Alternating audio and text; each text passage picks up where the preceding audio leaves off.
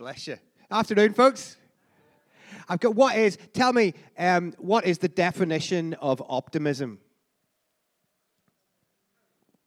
For me, this weekend, it was a 50-year-old man thinking that he could still mix it with the young people.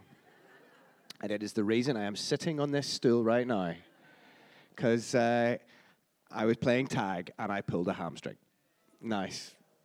So apart from that, the weekend went really well, just to report. But that's why I'm sitting down rather than striding around.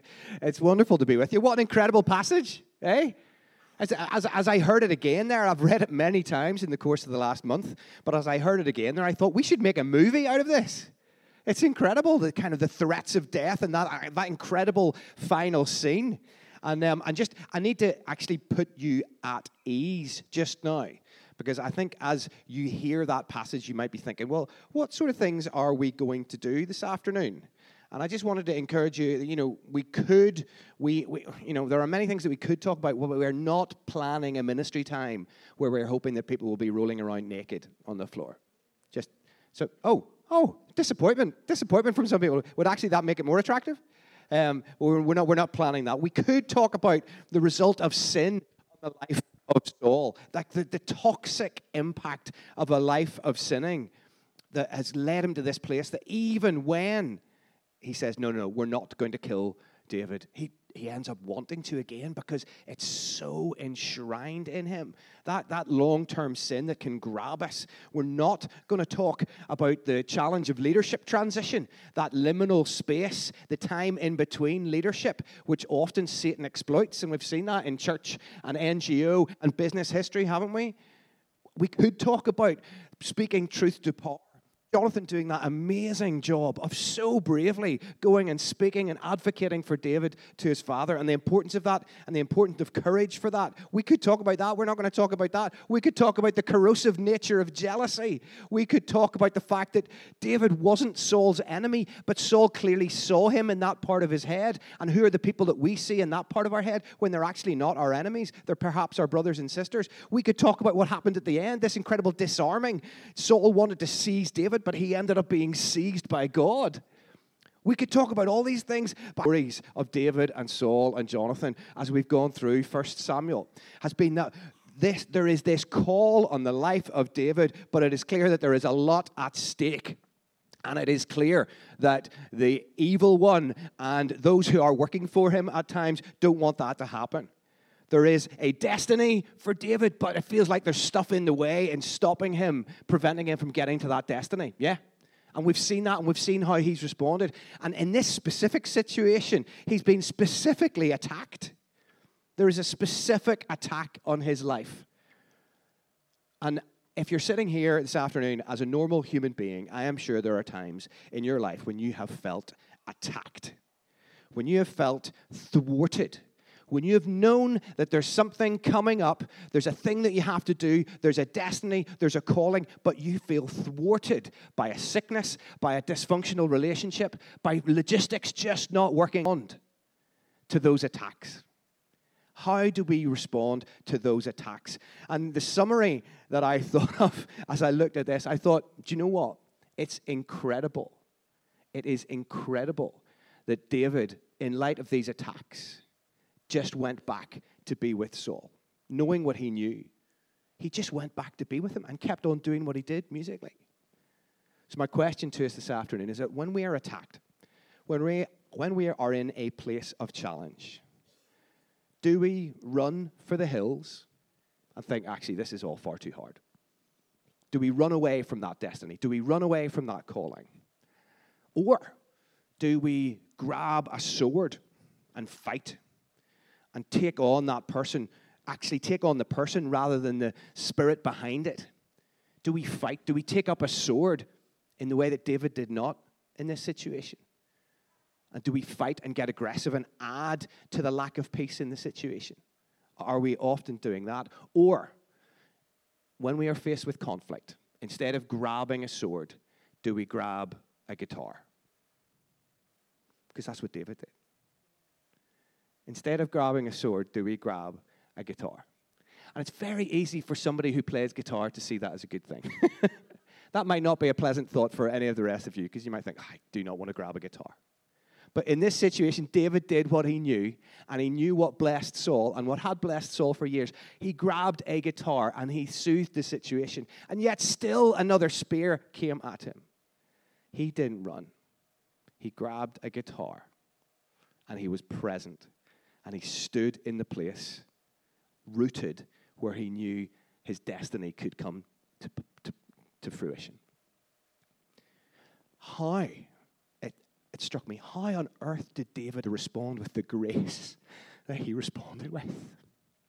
To be able to respond with a guitar, not a sword. To be able to stand and not run away. It was because of 4 really important allies that he had. His first ally was obviously Jonathan. That close friend. That closer than close friend who knew him so well, who knew his motives, and could therefore vouch for him. In our lives, who are those close friends that are so close that they know our motivation, that they will stand with us, they will drop anything for us? They will stand in front of a king and vouch for us. Number 2, he had the privilege of this incredible spouse, Michal, who, even though her father was the man coming to kill him. You know, can you imagine the hate of Saul in the last chapter of John by killing more people than him, and obviously being a better musician, obviously being a better warrior than Saul. Saul is getting even so jealous. And then worse than that, his daughter falls for him. How bad could it get for an angry, jealous father?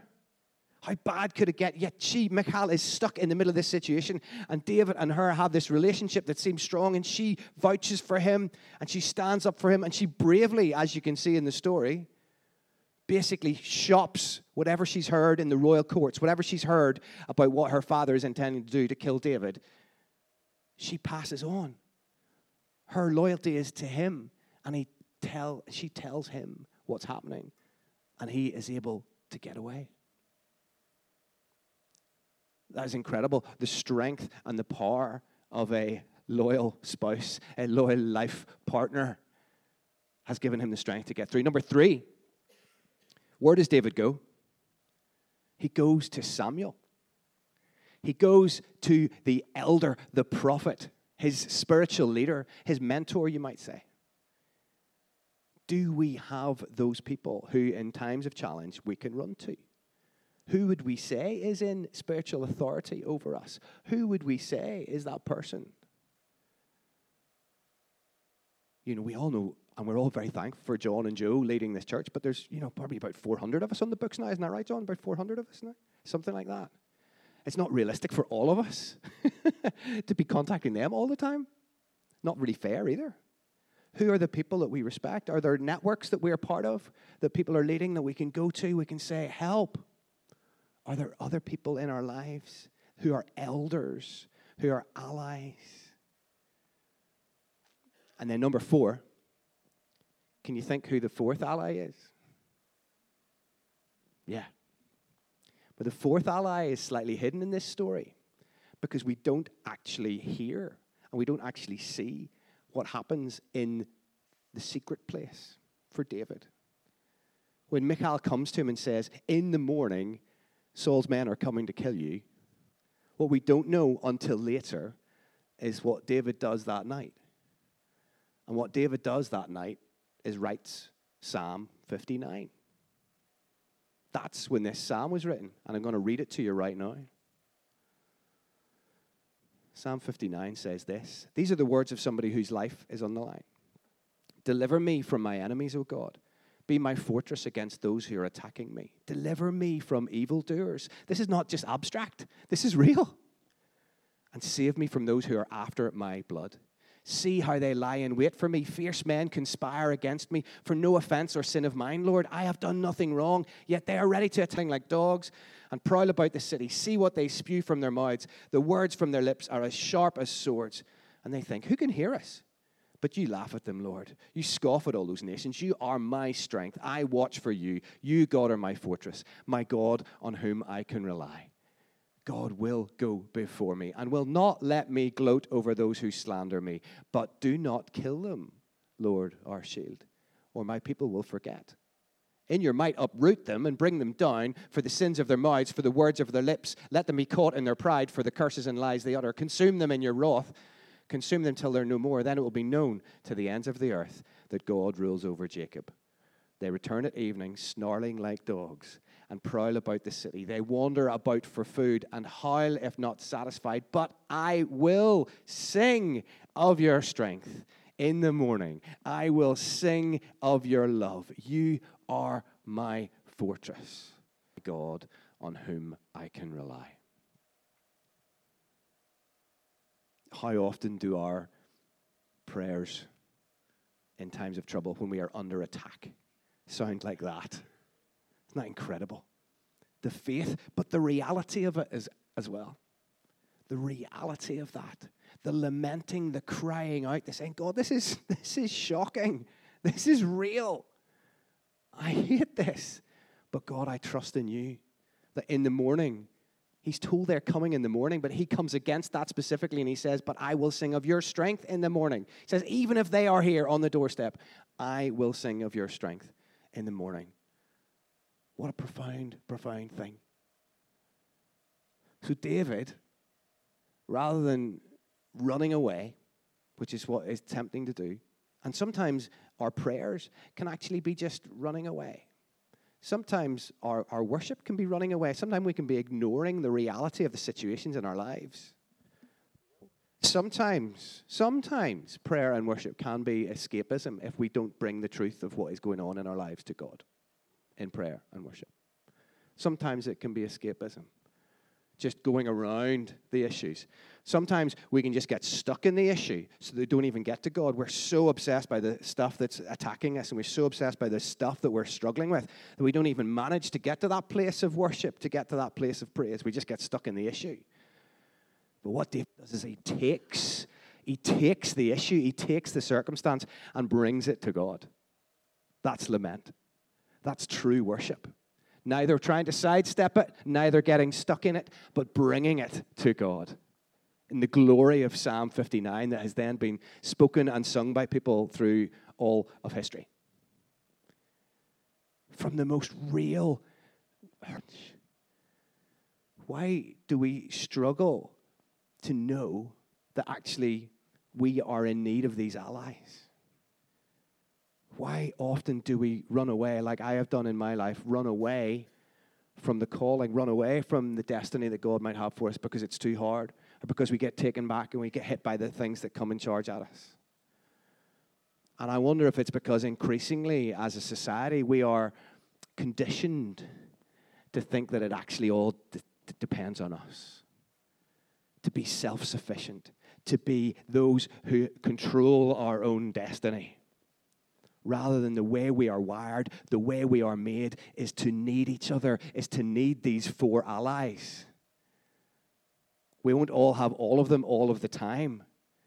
But David realizes that the only reason he can stand strong in this situation is because of these allies. This tight friend, this spouse, stopped believing. We are so conditioned to believe that we are growing up to try and become adults so that we don't need anybody else anymore. To be self-sufficient. You know, you look at the actual definition of who a human being is. Tertullian, the early Christian writer, he was the person who first coined the phrase Trinity. He said Trinitas, Trinity. He was the first person who coined that. And he came up with the name. And you know the first person to actually talk about a person? Persons were mentioned for the first time when he talked about the Trinity for the first time. That's the first time the word person was invented, when he was talking about the Father, the Son, and the Holy Spirit. The word person didn't exist before the idea of the Trinity. How mad is that? The word person did not exist before the idea of the Trinity, Father, Son, and Holy Spirit. So if we are made in ourselves to need.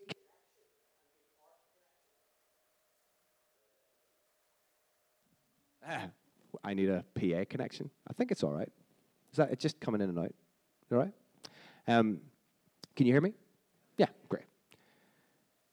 The idea of a person is not defined by our current Western individualism, which says we are here to be individuals. The idea of the perfect life is to have so much stuff that you don't need anybody else. To have so much resource that I don't need to go to anybody else. But it's a lie. And we experience sometimes in the challenging moments of our life that we can't do without other people. But I wonder, subliminally, do we still believe somewhere in our wiring, somewhere in our training from our families or our culture, that actually that we are meant to be able to do without other people? I see some heads nodding.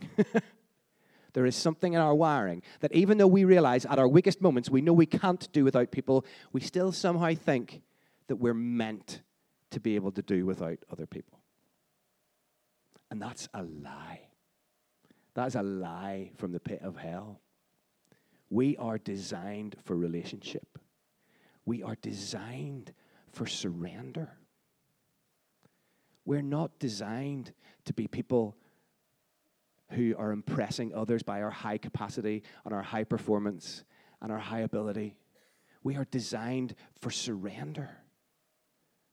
Yet we spend so much of our time trying to prove our worth to our friends. Even in this room, we spend our time trying to prove our worth and prove how resourceful we are, how much capacity we have, how expert we might be at certain things, when actually we're designed for surrender. We're designed to need each other. We're designed to cry out to one another. I realized this so badly when I first moved from Northern Ireland over to Luton. And I was with this wonderful group of folks in a church in Luton. We were doing like a small house church thing. We were trying to share life. And I was being led by these wonderful folks. But to be honest, I was really struggling because people were saying to me, Andy, you know, why don't you want to, you're traveling around the country, why don't you want to have dinner? We're trying to have dinner once a week so that we can build community. And I'm going like, well, I'm doing this other stuff.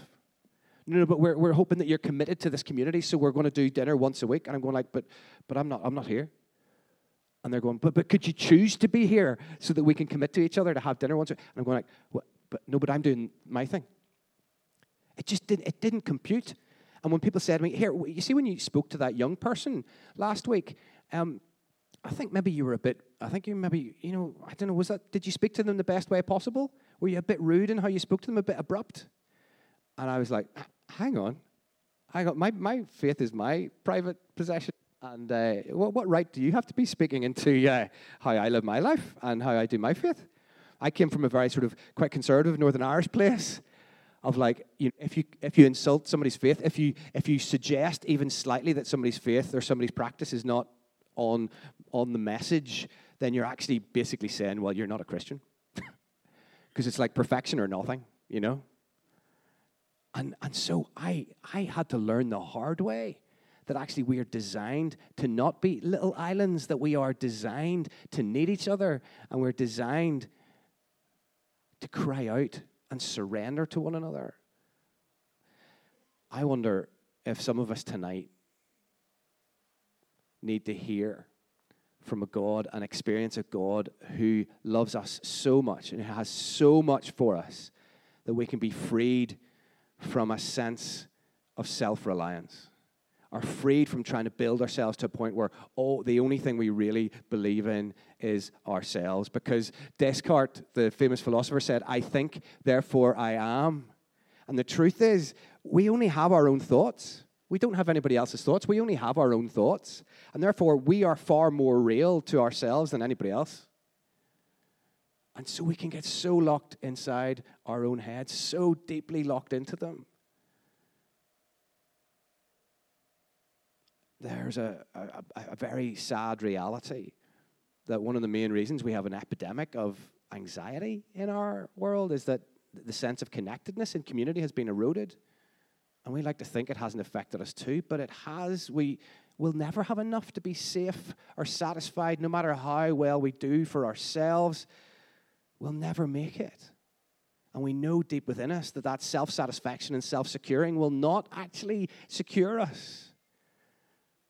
And if we get lost in an endless rat race of achievement, we will never get to that point of knowing the abundance of God's mercy. Self-sufficiency And attempts at it lead to anxiety. Because deep down we know we'll never make it. We'll never have enough. We'll never be safe enough. We'll never have enough.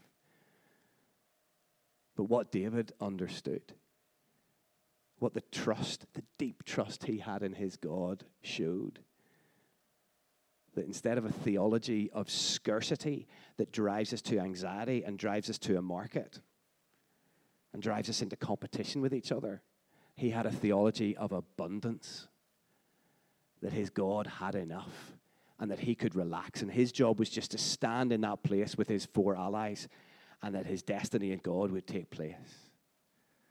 But it's because he was planted so firmly and enmeshed in those relationships so deeply. I wonder tonight, are there some of us that, as somebody prayed before the service, need to just peek out from behind the wall that we've built around our private life, that we know we've been trying to be self-sufficient, that we know that feels safer to be behind that wall, but actually maybe we need to look out and look over and see some other people who are also struggling and also feel under attack, and to come alongside those folks. We are designed for surrender. We are designed, it's in our DNA. We are made in the image of God, designed to need, not just to be a handy thing to have a life partner around, not just a handy thing. We're designed to need other people.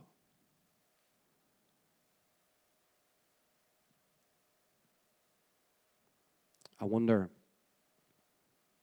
if as a sign of that, you'd be up for being prayed for this evening. Because that's one way of showing very clearly that you're not self-sufficient. And making it clear, not just to your head and your family here, but to yourself as you step forward and as are prepared to look a bit silly. We're not going to ask anybody to roll around naked on the ground like Saul. But when you cry out in honesty, I wonder if some of us need to take a step forward and cry out to God about some of the painful situations, some of the issues and obstructions that we feel like there's been to our destiny, to what we feel we've been called to come and cry out about that, and do that in the presence and with the support of some other friends here who are probably facing similar things, but who are gagging to stand with you and do that. Part of the self-sufficiency lie that invades our Western culture means that the ministry time in a church context has become the place where, oh, it's nice that the struggling people have somewhere to go, isn't it? And we'll sit content in our seat, happily content, middle class, happily satisfied, saying, oh, we don't need that stuff. That's a lie we're believing about how we're actually made. We are designed for surrender. And we are at our best and our most effective for the kingdom, as David discovered, when we are surrendering, when we are not responding to tough stuff by either running away or grabbing a sword and making it worse, but grabbing a guitar to come like Psalm 59 in worship, complaint, and praise and prayer, and to work that through with a friend. I wonder, would you stand with me?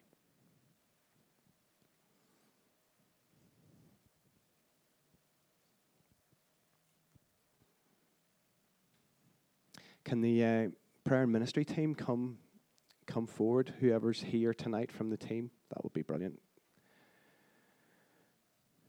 Great. Louise and Ian and Jackie are here. Wonderful.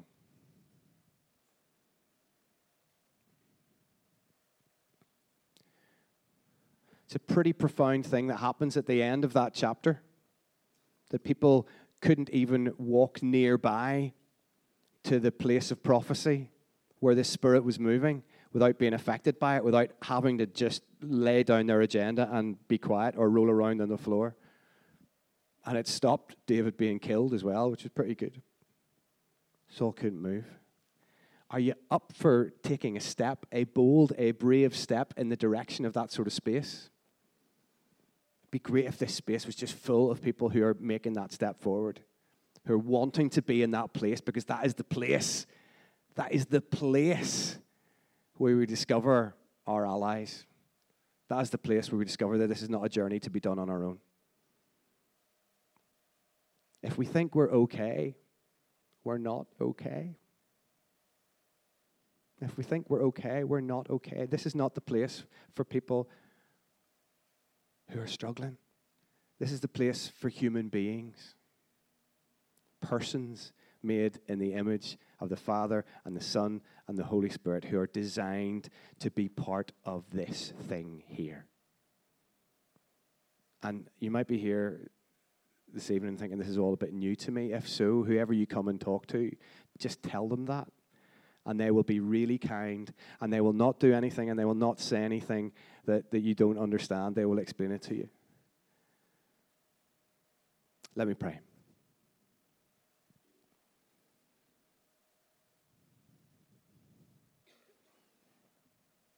God, we don't know what's going to happen here, and that's part of the point.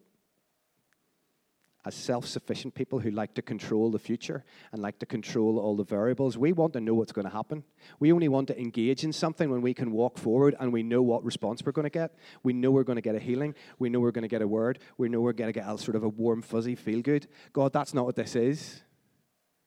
Forgive us for wanting to be in control of your power. Forgive us for wanting to be in control of our lives. We step away and believe in your theology of abundance, that you have more than enough and that we need to lay down our self-sufficiency. So, Lord, we come. Lord, we come. Lord, I come. I don't know what's going to happen. That's part of the point. We don't want to control you. We don't want to control this. God, come, my Holy Spirit.